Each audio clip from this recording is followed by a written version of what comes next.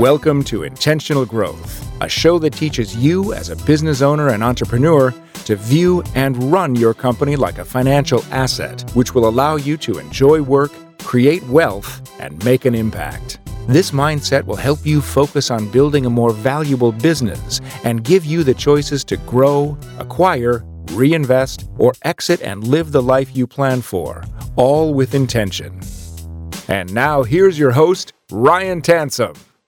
Welcome back, everybody. Thanks for tuning in and Happy New Year. I am very pumped to start 2024 with an episode with Chris Heivly, who is the co-founder of MapQuest as well as the Startup Factory. He's invested in over 42 companies. He's the author of Building the Fort, where his book talks about building a fort and how it's very similar to building a business and being an entrepreneur. And Chris is going to tell stories about his journey of building MapQuest as well as investing in these startups using the language from his book of Building the Fort. He's going to dive into things like entrepreneurship and innovation, the impact of technology on society, the cultural shift in entrepreneurship over the last handful of decades, as well as how to maintain your personal growth and passion and have a good relationship with your business and your goals while you're growing your business or businesses. And he uses his Building the Fort framework to have these discussions and tell these stories. I know you're absolutely going to love this conversation. If you like this podcast, my one request would be is go onto your podcast player that you're listening to right now,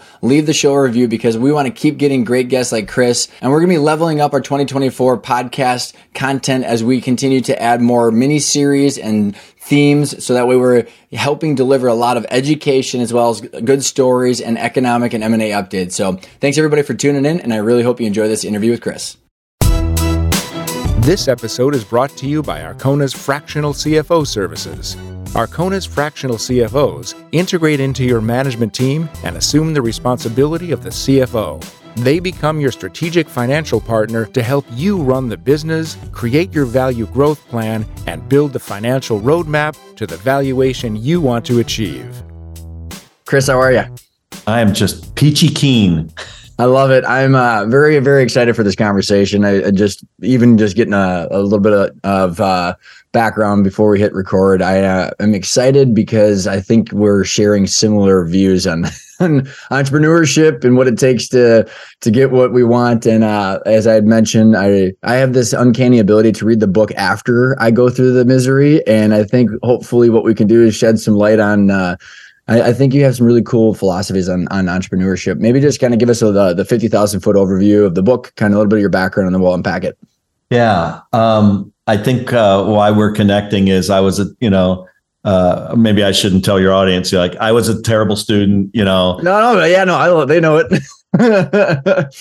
It's all good. They know. Yeah. So, I was just an average student, didn't know what I was going to do in high school. Went to college for a year, dropped out after a year. I'm the only guy I know that had to drop out of college because of bad grades. Not because I had too much fun, just because it's just part of the. I didn't have the fun nor the smarts to actually figure this shit out. It's like, if you're going to get asked to leave, you might as well go out burning, right?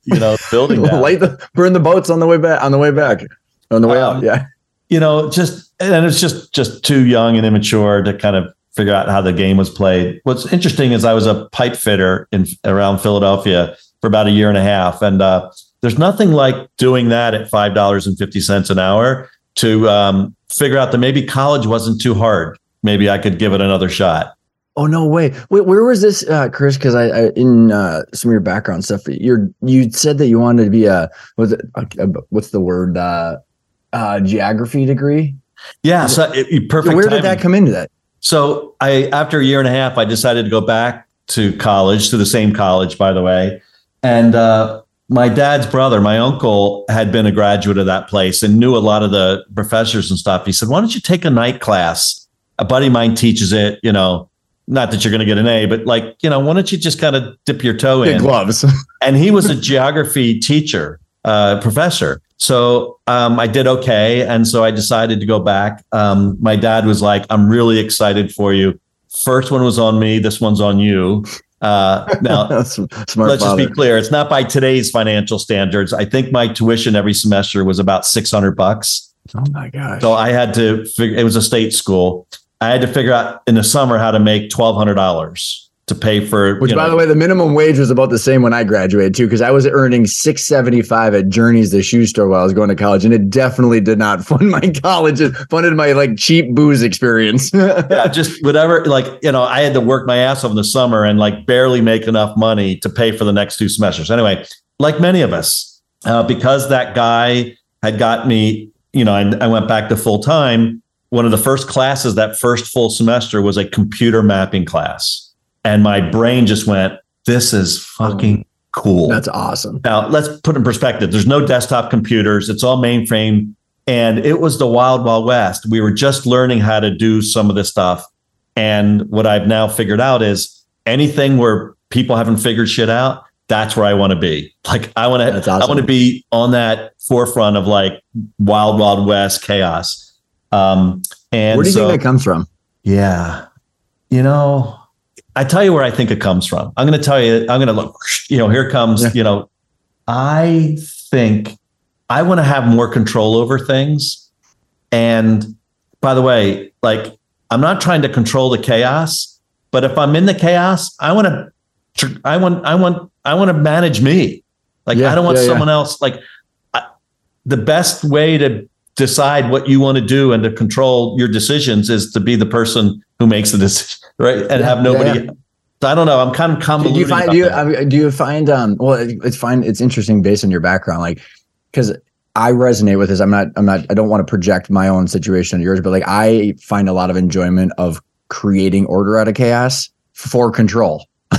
So like, that's my own situation. But like, I mean, it kind of ties into your building the fort. Like, a fort starts with nothing, right? Yeah. I mean, and not only to start with nothing, but like, you can kind of figure it out as you go, because you're 10 years old and you don't have the capacity, the strategy, the time, the patience. You're not building a 6-month house. Like, if you're not done in 3 days, not a big deal. So I think, and by the way, I talk about control a lot, about giving up control.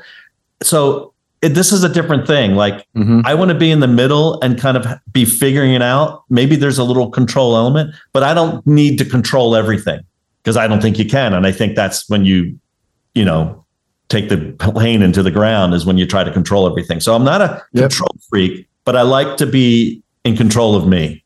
Well, and I think, and I know what I gathered from the book too, and from your experiences, like, it's the evolution, it's controlling the process. Is that maybe an interesting way of putting it? Because like, because your whole book is about with the 5 steps. It's getting feedback, getting the right people. So it's all about, like you said, but it's more controlling the process maybe necessarily than, I think, because if you're too rigid, you're going to fail, which you highlight quite a few times. Yeah, exactly.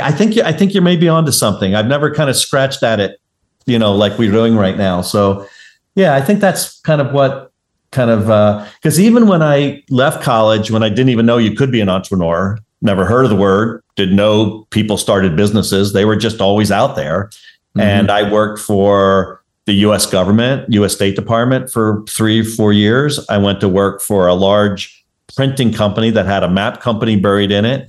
So I was in these very structured, big hierarchical things. But in hindsight, when I look, I was still disrupting. I was still controlling how we did things, why we did things, pitching people on why to do things, shucking and jiving and doing my thing. So even in those things, I think I didn't know what it was. Maybe entrepreneurial. I don't know. Yeah. Interesting. So you're sitting there and they're mapping geography with computers. So like, how did you, like, what was like the experience like where you realized that you're on the forefront of this movement?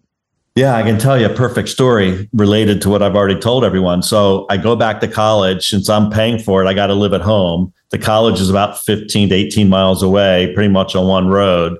I'm either like, if my car's working, I'm using my car. If my car's not working, I'm sticking my thumb out. If that doesn't work, I'm getting the bus, right? And so I'd go do that. I'm a commuter, right? So I don't have a dorm to go, what do I do, right? So I end up spending time in professors' offices, right? And I'd be like, so, we just had this class, or, and it was mostly this one guy who was learning computer mapping the same time I was. He had taught a very generic, flat class. I'm like, hey, I really like this stuff. Let's do more. And we almost became peers for a long time. And so I would sit in his office, and then, back then, because it was a mainframe computer, you had a computer room, right? So he's like, I got this tape from this first mapping software from Harvard. Let's figure out how to get it loaded up and play with it. I'm like, yeah, give it to me. I'll walk it over there. Cool. And, hey, could you load this on the computer? And to answer your question, you're onto something personally when I would then go home, have dinner, and then say to my parents, can I borrow the car? I want to go back out to school. And now it's like screw around time, like the computer's free, like, it's not busy. Can I go back? Right? Can I, that, like when you're leaning into that stuff, like, I think, you're onto something. It's, and they were like, that's awesome. Yeah. Go for it. Yeah. Well, and I think that's super interesting because it ties into this purpose. And I know that's one of your deals. And what I found really cool about that story you just said is that the professor wasn't pretending to know it all. Yeah. And it was fostering like, hey, you were on this journey together, which is not necessarily always that common. It's like, because I think a lot of people think that they have to explain that they've got it all figured out. So how does that translate to MapQuest? I mean, like I think and again, in your book you don't talk a ton about the linear, and I know it's probably not linear as you talk about. There's a lot more circular, but how did you end up doing that? And then also, Chris, with under the umbrella of that entrepreneurship, I think a lot of people, maybe more my age, realize that it was not a thing like you had mentioned already. And I think that's a positive, but also I think we have some narratives nowadays that I think need to be broken out that you and I are going to touch on. But like, how did you think about what you were going to do with all this? Well, remember, we've laid the groundwork of Heivly here, that he's a disruptor. He likes to have a little bit of control over the process. He sees stuff that maybe others don't see. He wants to kind of be on that kind of bleeding edge of stuff. I left graduate school where I really went head deep. Oh, by the way, as an undergraduate, so you went to I was going to say you went from undergrad to graduate school too. So you 9 days later. Oh my gosh! Now it's not like an MBA where you're supposed to wait a couple years. I think in everything, but this was such a wild west. I had met. There was 3 colleges that had a graduate program in what we now call GIS, Geographic Information Systems, then just computer mapping. And Ryan, really weirdly, as a geography major, we're talking, by the way, guys, to let you know, it's like 79, 80, 81. I'm finishing college. I ended up with 12 to 15 hours of computer science credits. I was the only non-computer science major in those classes. But crazy. I had taken one programming class and went, this is freaking cool. That's awesome. Now I can control what is happening inside the computer a little bit more. So if you think about the mapping side with geography and the computer side, and a lot of great ideas come when you jam 2 things together that never been jammed together before. So I go to graduate school, University of South Carolina, and there's a lab full of guys like me. And the guy that ran the lab, who was a geographer, says, so you told me you know how to write code. I go, yeah. And he goes, here's a brand new thing called an IBM PC. And here's an Apple Lisa. He goes, make them draw maps. That was my stipend, and you're like, God, this is the greatest thing in the world. This couldn't be any more fun. Well, and it's I was watching the Tim Ferriss clip where he was talking about the evolution of AI and how like people my generation and below have outsourced maps. I mean, mind you, Chris, my sales jobs that I was telling you about in copiers, I did have a King's Atlas, dude.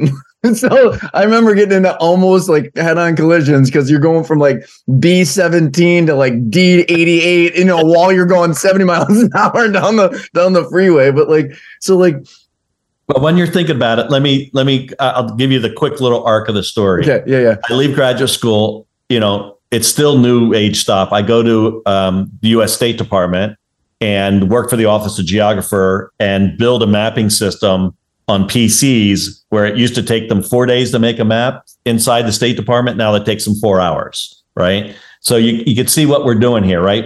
I'm a hack, but Ryan, I'm bringing a little this, a little that. I'm not going to invent too many stuff. I'm just going to pull shit together in a really fast way. And then this mapping company up in Pennsylvania asked me if they had 30, 40 cartographers. Hey, could you come, like you were doing it now for 4 at the State Department. Could you do it for 35 of them and figure out how to use maps so we could make them faster? And here's where the fun comes. So we did that for about a year, but there were some other things starting to smell around the edges, and not smell bad, but like opportunities. And one of which was, how do we make it so that you and I as consumers, you're not sitting with that atlas anymore, right? Driving down the road or the big road atlas. How can we automate some of that stuff and just make that a better experience for consumers? So the quick arc goes, and your parents know this, you not so much, but you used to have to go to AAA, right? And get a triptych to go from Stillwater, Minnesota down to Disney World, right? In the back of the station wagon. And so we had one of those wood panel station wagons, Chris. Wood panels with the seat that was backwards. Yeah, with no seat belts, just staring at the people behind it. Yeah, absolutely. Exactly, making fun of them and stuff. So, and your dad's running the triptych, right, which is a little 4-inch by 9-inch, but that was the standard. And we're like, well, that's stupid. So we automated that for every auto club in the United States and sold them a system for that.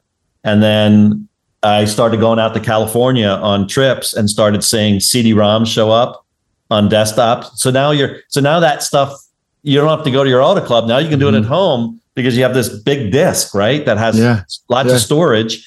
And we put it there. We're the first ones to do that. And then we did a couple other things that didn't work along the way. But eventually in 1996, 95, we started hearing about this thing called the internet. And we threw MapQuest on the internet to see what would happen. And that's so the quick little arc. Yeah. No, that's so helpful, Chris. And where I was going with my thoughts too is the momentum of like why maps first? Because I think so I'm 37 for some context, and I remember the map or the atlas and all that stuff, and it's like my generation, like my specific cohort, I think is very interesting because like I don't know if there's any science behind this or any research, but there's like this 5 or 6 year window where I grew up with no internet, man. Like until like AOL came out and my high school, and I got the next to walkie-talkie when I was like 17 or some shit like that. And then, but I remember my first sales job, Chris, I literally came in and there was 24 salespeople, and it was like, I walk in and I have a printout of my MapQuest of all of my cold calls I'm going to do that day. And then these older guys are like, how did you do that? Because they would just get in a car and make shit up. But like the reason I'm bringing this all up is like the momentum of change and the rate of change has just exploded. And you it seems like to be on the forefront. Where was maps and like mapping of geography on that? Because like compared to I think a lot of times now we're looking at all the different rates of change of different other technology, but like it's difficult, I think, for even myself to go back and say how important it was to map the geography into computers. It's ridiculous.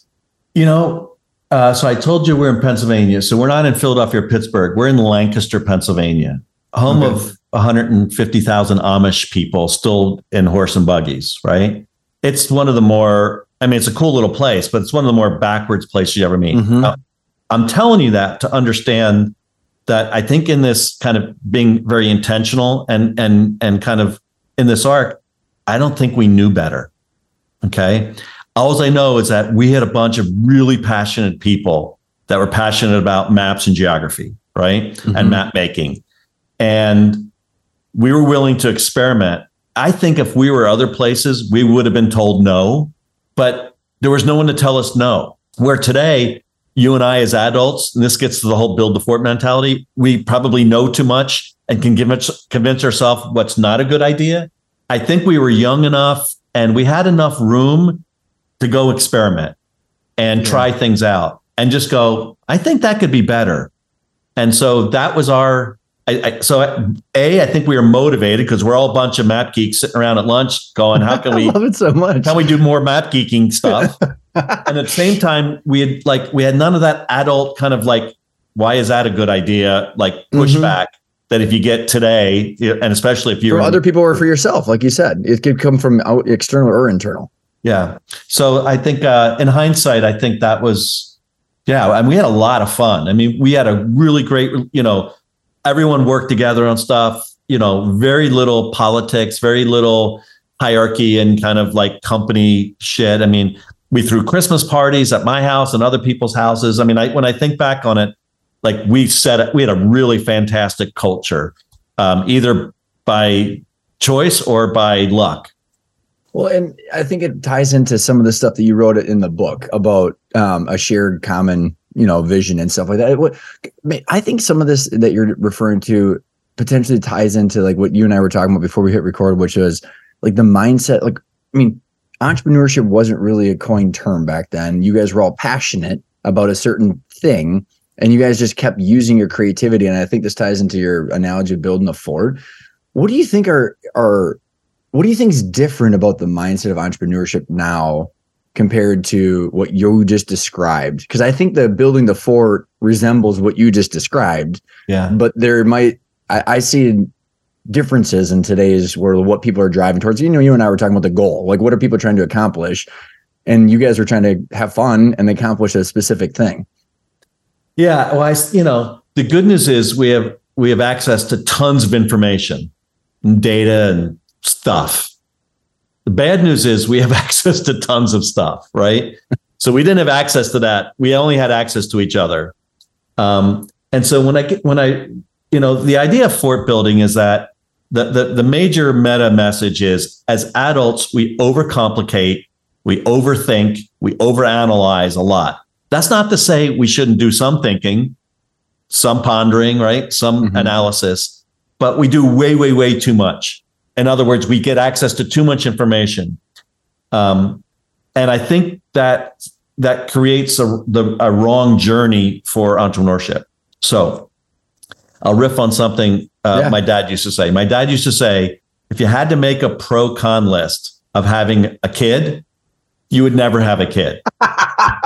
Right? We would cease to exist pretty fast. Right. And so, and I really think that the lesson is also with entrepreneurship. If you have to make a pro-con list of whether you should start a company, I think you're already done. You're already dead in the water. It defies logic. It's a leap. It's faith, right? I see something no one else sees. But so to bring it back to the build the fort mindset is to say, let's try to cut out a bunch of that noise. Let's try to kind of act like we're more like 10 or 12 years old building this fort.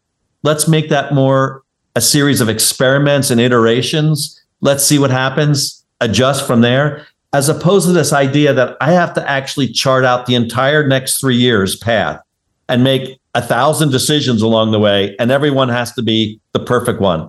Anybody who thinks like that today, and I think the access to the internet and the access to information creates this wrong, journey, right? And I want you to say, go back to being 10 and just start screwing around, right?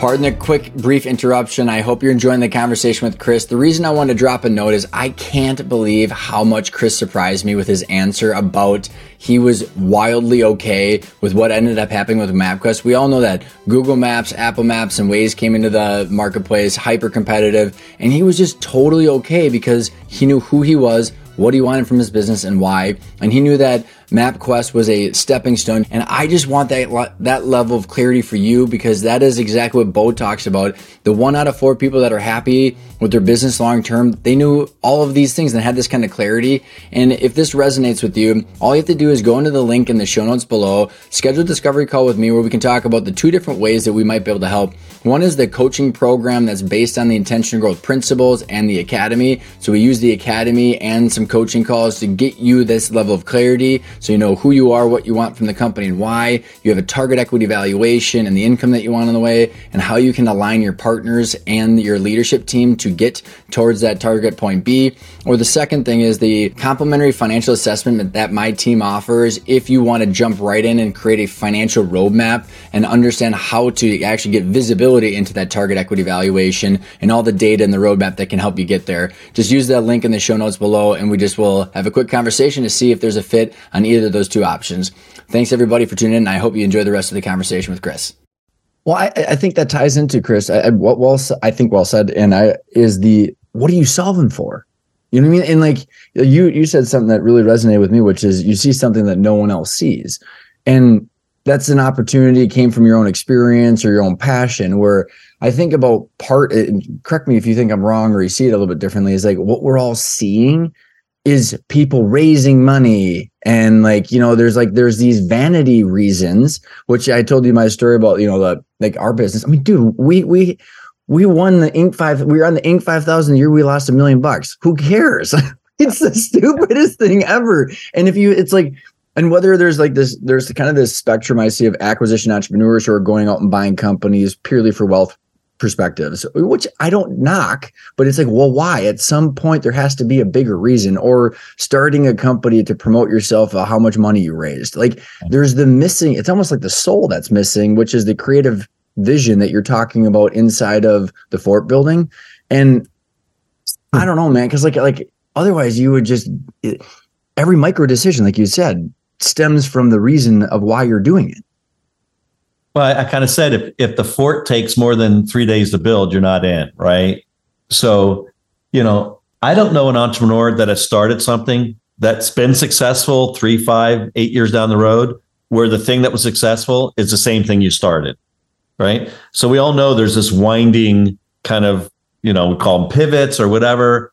And, as you start, if you're lucky enough to actually, create a good foundation and start building your company, there'll be new challenges, new technologies, new markets, there'll be this series of discovery over and over and over again. And so I think back to your thought is at every one of those is a question. Am I still enjoying what I'm doing? Am I still, for what reason? I don't think it matters what reason, but you better be very clear what that goal is. Because you have too many goals and it goes wishy-washy and you're trying to be a little bit of everything to everybody. You're trying to build the Taj Mahal of your fort, when you're a bunch of 10-year-olds and you don't need a bathroom or a skylight. So I using this analogy too, like because as forts evolve, and my twin daughters are 7, Chris, so like we're building lots of forts. Yeah. And then I whip out like, hey, here are some clips and duct tape, and it just blows their mind of what else we can do. And right. So their vision is evolving. And I think about in your 5, I don't know if you call them principles or what they are in the book, but one of the things that I wanted to ask you is, as the vision evolves, like I've struggled with personally, because turning around a business that had an infrastructure is different than starting one over the last 10 years that I've lived. So like I said, I did not learn. Your book resonated with me because of all I shared the issues of what I've been through, but is how to evolve the vision in an appropriate way while you're then evolving the people and then the money. And like, because you're iterating, you're listening, and if you're too rigid, then you're just it's not going to succeed. But then like things are constantly evolving. How did does the question make sense? I'm just like, that process I've sucked with, I guess. I've sucked at that of like evolving by listening to the marketplace of what they want and how it changes, and then making sure that the right people are next to you, and then the right capital and cost structure. Yeah, and even then. That works for a while and then it needs to be adjusted. Right? Yeah. So a couple keywords. So one is, it is I think a continual process of discovery. So here's one of the things that I think is missing out of still a lot of entrepreneurs today. And what I've learned and kind of it's like principle 1, which is go out and socialize your idea with as many people as possible. Now that's counter to some people who think someone's going to steal your idea. They're not. Or that you need to protect your idea. Ideas aren't worth anything, right? We all know that. Like you said in your book, there's probably a bunch of other people that have got the same problem. Tens, if not hundreds, people trying to solve the same thing you're trying to solve. So go out and talk to lots of people. I've gotten better at this, as I've gotten older, which is I mean, have the squishiest of ideas. I'll reach out to 4 or 5 people and say, what do you think? Do you see this? Am I thinking about it? And that process. And by the way, you don't have to just do that with an idea. Let's talk about mentorship or having an advisor. I think, the idea of you being this kind of mogul who gets to sit at your desk in your basement or in your office and making all the decisions outside of input, to me, is just the stupidest thing in the world, right? Mm-hmm. So at every stage of your business, there's going to be challenges. I want to figure out how other people did it. What have they done? So what I find is that people don't do that as much as I'd like to see them do. I agree. And I think that I've been very good at that, honestly, Chris. And I don't want to use only myself as an example, but then it's because like, I mean, my God, like I don't want to screw this up and I want to know if other people are going to pay for this. Yeah. But like what I've seen, do you say that this is true or not, or to some degree of like people their ego gets stuck on their original idea. And then they have like this fear aversion of like people, bashing like, it's almost like their identity gets infused with that original idea. Like, what are your thoughts around that? Yeah, I see it all the time. I mean, I go back to that discovery, like, listen, fantastic. You're starting with the thesis. You have something that you think you see. Well, let's go out and prove that. And by the way, maybe it's not that, maybe it's a slight version of that, or it's something, a different market, a different product, different service. Why don't you go out and figure that out? Because what I want to do, I say to them, is I want to save you time and money. Startups fail because they run out of time and or money. Mm-hmm. And so the last thing I want you to do is, quit your job, work off your savings for a year, throwing 40, 50, 80 grand, whatever it is away, and come to the end of the year and go, yeah, I don't know anything more than I knew back then. And so, I think this is that I get back to mindset. I want to give you a discovery mindset, not a it all, everything. Mm-hmm. And to be honest with you, Ryan, I think there's less and less people who come in going, I know exactly how this is going to play out.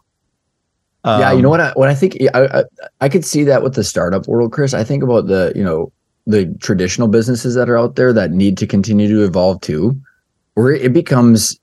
There's this Harvard Business Review article from like the 80s about the 5 stages of growth. I don't know if you're familiar with this, but they talk about like in stage 3, where essentially the owner and their personal situation will dictate kind of the innovation of it. Because like you can essentially just clip coupons and use this thing as this like piggy bank, but then you're not going to continue to listen and to evolve. I think this is very applicable to companies that have a traditional business that also need to continue to think about like, hey, how are their customers evolving too? Yeah.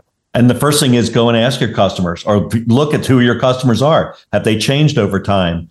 Because if you're not adapting with them, then there's risk. I mean, I think about restaurants. I think about, marketing services. One of my favorite stories, Ricky Woolman is this, unbelievable marketer, tech marketer back in the day. And her customers are paying her to help her market. And all of a sudden, this goes back 10 years, Facebook changed their whole model. And she's like, how the hell do I help my customers market on Facebook when they've changed the whole, how they're going to do marketing and advertising? So she creates this little sandbox, a little side company. She's interested in books, and she's going to use that as a sandbox so she could learn to see what happened, so she could take that and go back to her customers. A year later, that thing takes off so big. She's been running that now with her husband for 6 years, and it's a huge, it's called Free Booksy, fantastic thing, mostly for fiction, not nonfiction. And but I love that story that, there was like, okay, I don't know. I got to go figure it out. I got to get smarter. I'm going to go do this side thing that ends up being something, that's that serendipity that comes, that again, if you have a control mindset that you can control every decision and make every perfect decision and continue to make those on and on, whether it's a menu for a restaurant, whatever it is, I just say, God, if you are, you're really special. You're like 1 in 1,000. Well, I think it goes back to probably not, by the way. Yeah, right. Oh, I mean, you just look at all the dictators over history. I mean, they isolate themselves and to think that they're going to be the ultimate, and then we all know what happens over time. Yeah. Emperor has no clothes. Right. And I think it goes back to controlling the process of chaos, because the one thing that we have that's consistent is change.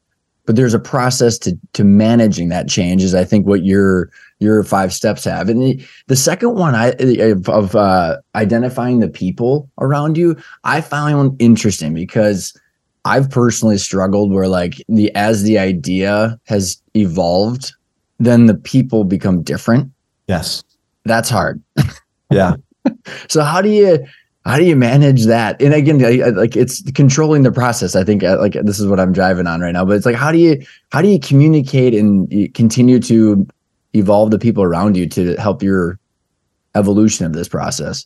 Well, some won't, as you know, and you're implying, right? So to me, it's just business, and business, when we're around or in the business, it's got to be what's best for the business, not best for us as the founder or CEO, or best for, whatever roles in there. I have, pivoted businesses. I spent 12 years parachuting into other companies to kind of fix them for a while, which, as you know, it's not as fun as it looks. So I'm back to starting them. But my point of that is that, if you gather enough data, if you talk to enough people, if you start to craft a new vision or altered vision or whatever, maybe it's the same vision, and you share that with your staff, some people are going to be on and some people are not going to be on. And as long as you're communicating those things often and honestly and authentically, then there's going to be certain times when people just go like, this isn't a match anymore. And maybe they say it, maybe you say it, and it happens both ways. And I think you got to be okay with that, because what's right for the business has to trump all of those individual things. And how do you balance those two, Chris? So like, how do you balance where like, I think the echo chamber that people could get into with their people. So like, let's say, for example, like, I don't know, I wasn't going to draw it, but like, it's like you had this trajectory where you see that it's 1 + 1 = 3, but then as the rate of change and things evolve, it kind of diverges. How do you stay sane as far as like what is right for the business versus like the narrative that has been told amongst the key team members? Yeah. On a personal level, I'm not saying it's right for everyone, but it's the way that I did it is just, I always viewed my team members as peers, and that we're all kind of rowing the boat together. And, I always wanted to be an active listener. I always wanted to get different perspectives. At the end of the day, someone's got to make the decision. And if you're the CEO or founder or president or whatever, you make that decision and you go forward.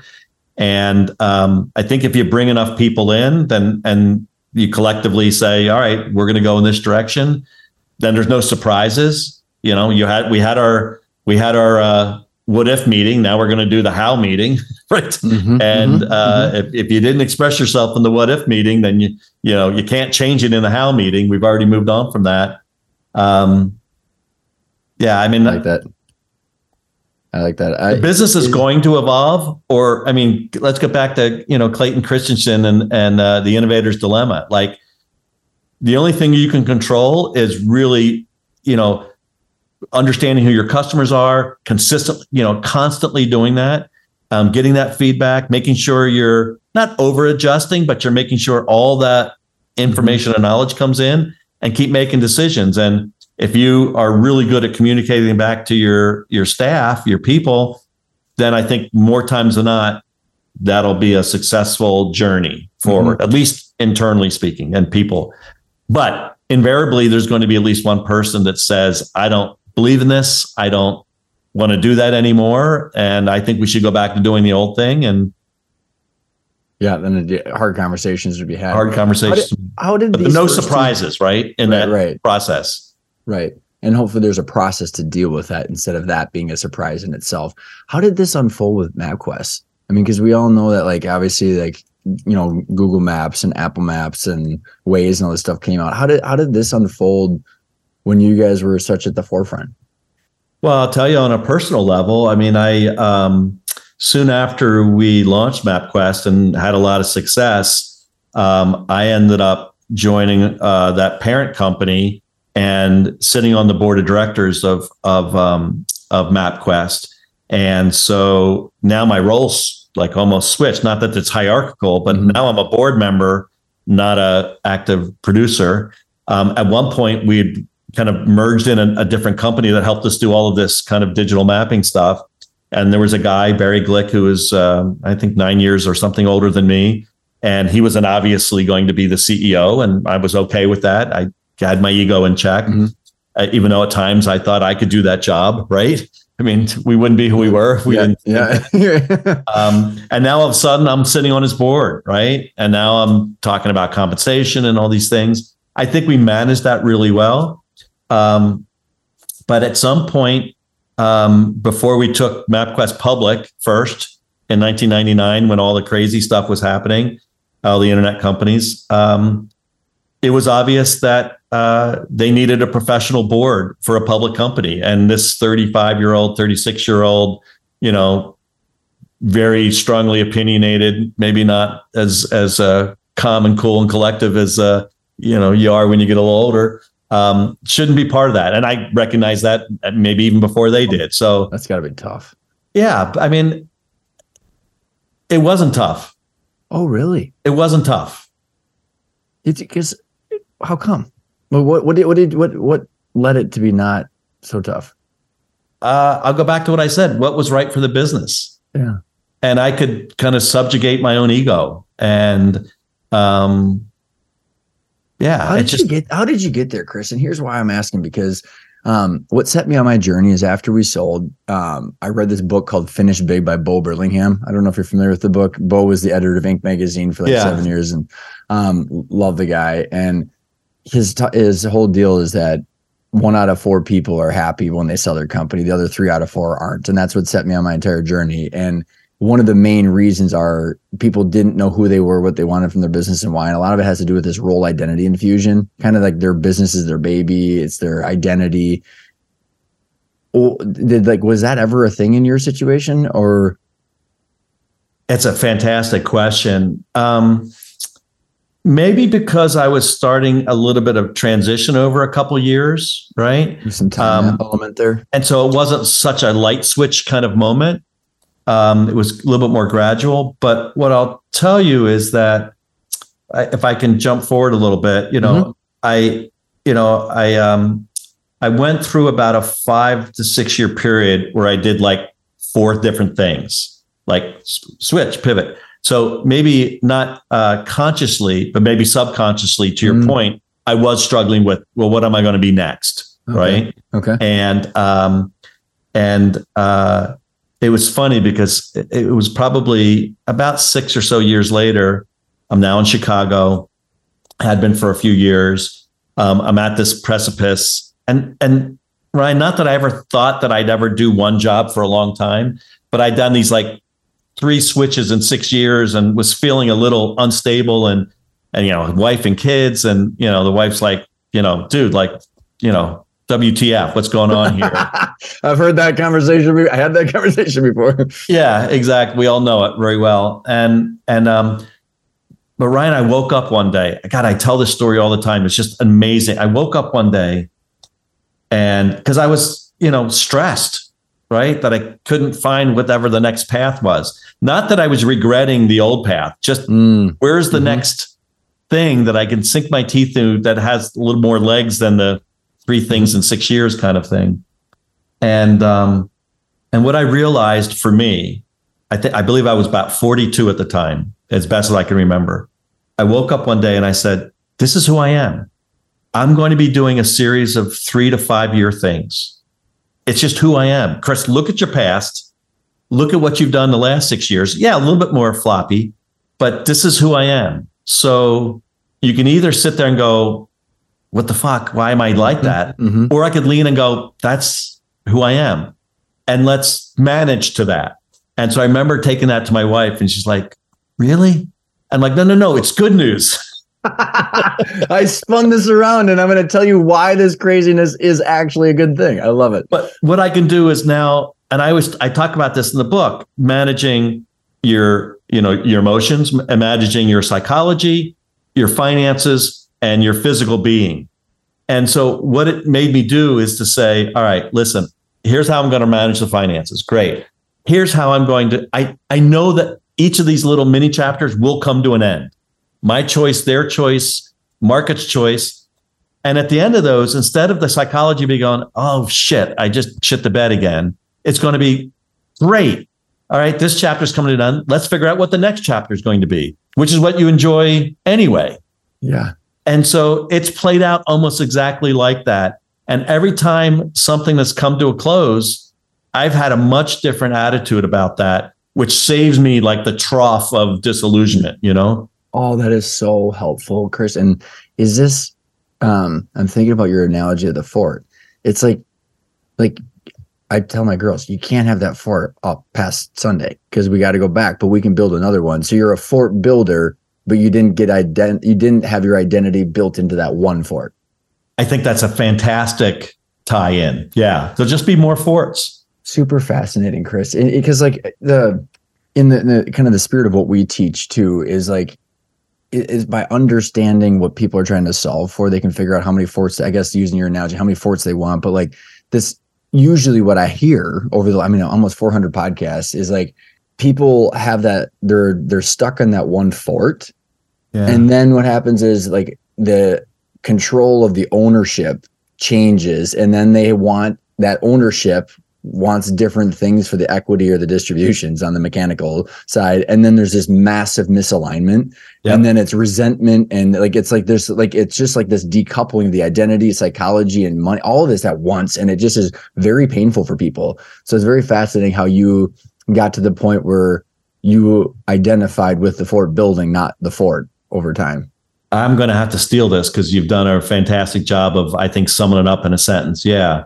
And that's for me. I mean, you know, I think if you're an entrepreneur, you're not going to just do one thing, right? You're going to do multiple things. And they don't have to be companies. They could be nonprofits. They could be anything, right? Agreed. Don't you 100%, Chris? And like what I like to say is, I'm curious as you reflect on the founders and the startups that you've been involved in.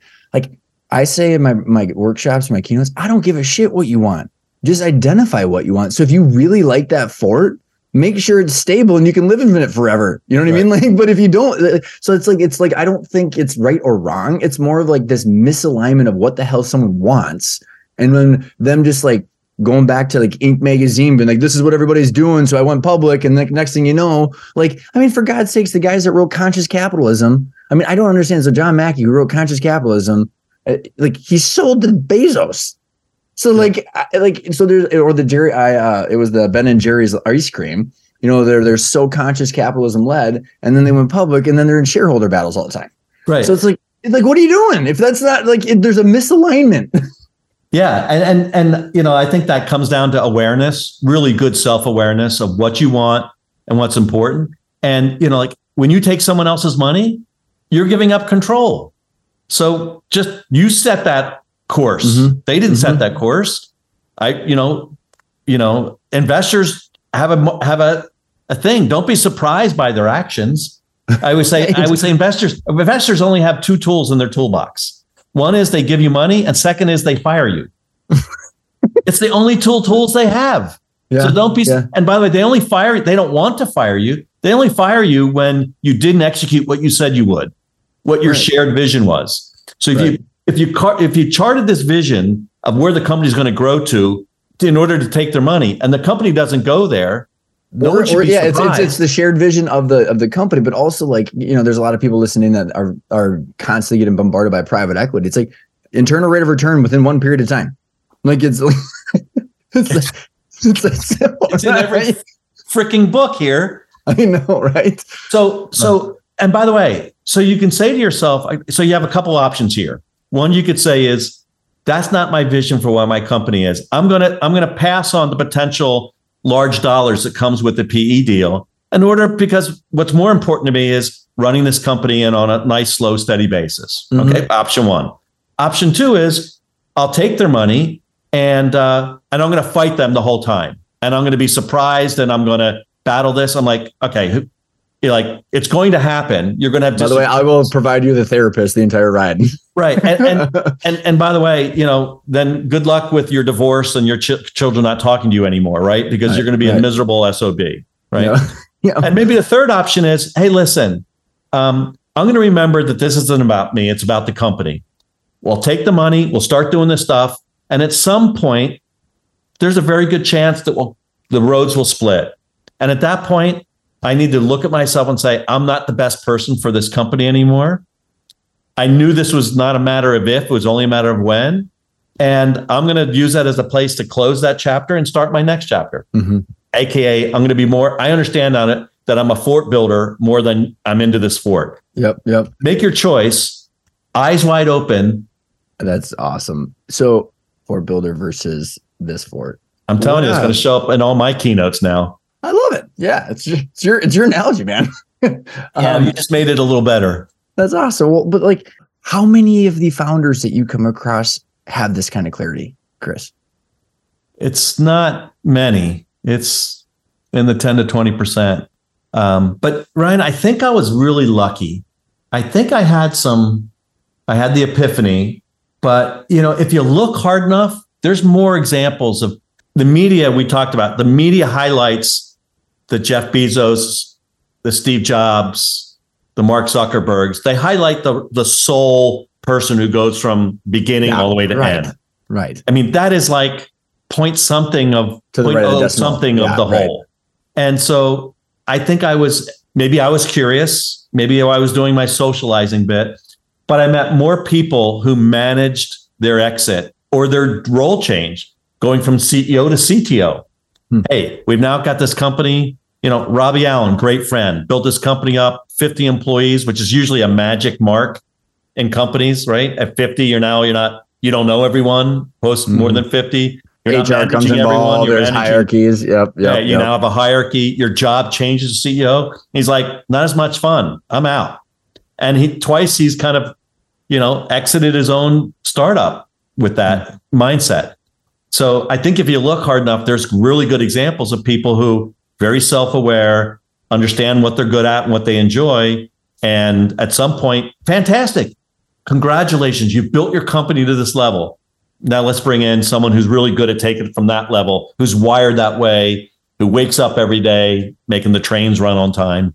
With all your investments that you've made now in founders and companies, what weight do you put on this characteristic?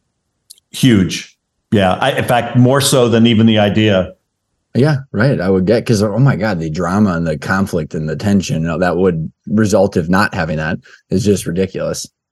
And, they say that, good investors become good because of pattern recognition. And I had to, unlike you, I had to learn that post haste on many occasions. But, I ran an accelerator, my own accelerator with a partner for two different ones over about a 6-year period, and, 42 investments and probably 3,000, applicants for those 42. Yeah, right. And, you start to see stuff and you start to see how people react, and you kind of figure out a couple of questions to ask to kind of see how they react. And yeah. And by the way, I'm not saying you can't be you're not a Jeff Bezos. You may be, you're just not going to play the game that I believe in. So why work together?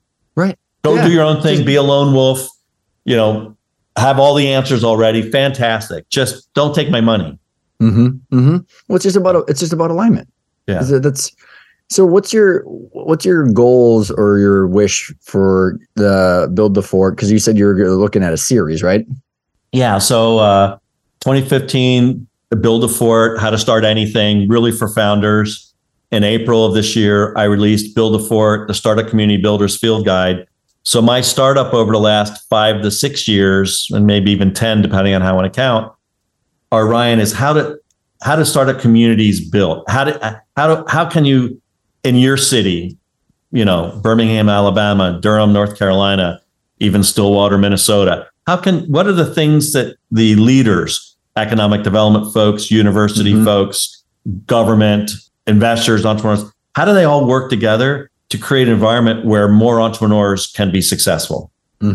Because I believe we were talking, keynotes and stuff, and usually from stage, I say, raise your hand if you've had an idea for a business. And this, like 98% of the hands go up. I keep your hands up if you've taken the first step towards that. And 98% of the hands go down. And I'm like, I'd like to help fix that. I love it. Because I think my view is that somewhere around 3 to 5% of every city are entrepreneurs, broadly defined, waiting to happen. I don't have any I can math on that, just all my reading and all my observations. So the question is, if the number is really like 0.5%, and it could be as many as 3 to 5%, what can I do to help people who have an inkling, don't know what you would do as your first step, hence the first book. Second book, how can others create an environment for those people to lean in and say, I'm gonna try something. And so that's been my journey for the last 5 years. I've consulted all over the world in helping economic development people hopefully do it better, help their own economy, help their own citizens. Yeah, I think we need it. I mean, we need it for the right reasons too, not just the kind of the surface ones that we were talking about. Because I think the amount of joy that I think comes from being an entrepreneur too, especially if you can eliminate the bumps and bruises like you lay out in your book. I mean, there's a way to do it in a less painful way than I know that I've experienced, and we've seen other people go through it. So back to your question, your a little bit of your question. Build the fort is a mindset, how to simplify things, how to eliminate some noise, how to take 4 or 5 easy steps, maybe to just get started. There's some other versions of that I'm thinking about. I'm starting to get the itch to write again. When you write something, you might finish your writing, like for me, about this time last year, but then there's 4 to 5 months of changes and covers and pictures and formatting and research to make sure you said the right things. And then there's a whole publication of the book. And then there's another 6 months of helping to market it. Yep. Meeting great people on podcasts and standing on stage in front of people. So, it's been a year since other than my blog, that I've been writing. So we'll see what happens. Where can everybody find you and the books, the writing, etc.? So both books are available on Amazon. Just search for Chris Heivly, Heivly. I also have my own website called Heivly.com. I produce a weekly email, comes out Thursdays. They're kind of fun. They're short. I wrote 275 or so articles for Inc. magazine back in the day. Nice. So I don't do that anymore, but they taught me how to, really short, to the point. Point out. Yeah. rinse and repeat. And I do hit the stage usually somewhere between 15 to 20 times a year all over the country, hoping to get a few more of those. So if you're an event organizer, I got a couple ideas of events that you should go to. A friend of mine, Matt Paulson, down in Cedar Rapids. I think it's Cedar Rapids. No, it's Sioux Falls. I got a couple other places that I think would really enjoy this topic. So I'll got a list of a couple of people that we'll have to put you in touch with, Chris. See, this is how this works, right? Our network connects. We build meaningful connections. We help each other out. Yeah, and that's me. And I showed you my nice little lake view. And I'm 64. God, this is the first time. I just had a birthday last week, so I had to figure out. I've been telling people the Beatles wrote a song about me when I'm 64. Anyway, I love it. And now you're playing it, right? Now I'm playing it. Exactly. Yeah. So I have open office hours, by the way. So Heivly.com. Go to my office hours. I meet probably 5 to 8 entrepreneurs every week. Anybody can sign up. There's no gate, no judgment. And we have 20-minute conversations. And that's how I stay current, right? I love it. We'll put all those links in the show notes, Chris. Yeah. Thanks, Ryan. Ryan. This has been a blast, Chris. Thanks so much for coming on the show and spending time with me. Ryan, it's been my pleasure. Great to connect. And I look forward to doing more together. Thanks for listening into that conversation. I hope you found the time valuable. If you enjoyed the conversation, please leave the show a review on your podcast player. We're constantly trying to up those reviews. It helps a lot with the visibility. And if you didn't catch the commercial in the middle of the episode, there's 2 different ways that we can help you. One is if you want that kind of clarity, we have a coaching program that is based on the 5 intentional growth principles and uses the material to help you get that kind of clarity on your target equity valuation and income that you need on the way towards that valuation, what you want from the business long-term and why, and then how to get aligned with your leadership and your partners so that way everybody's working in the right direction to get you what you want. And the second way is if you want to jump right into the data and you want to actually build out your financial roadmap with your 3 statements and tie your financials and your operational data to that target equity valuation, my team offers a complimentary financial assessment.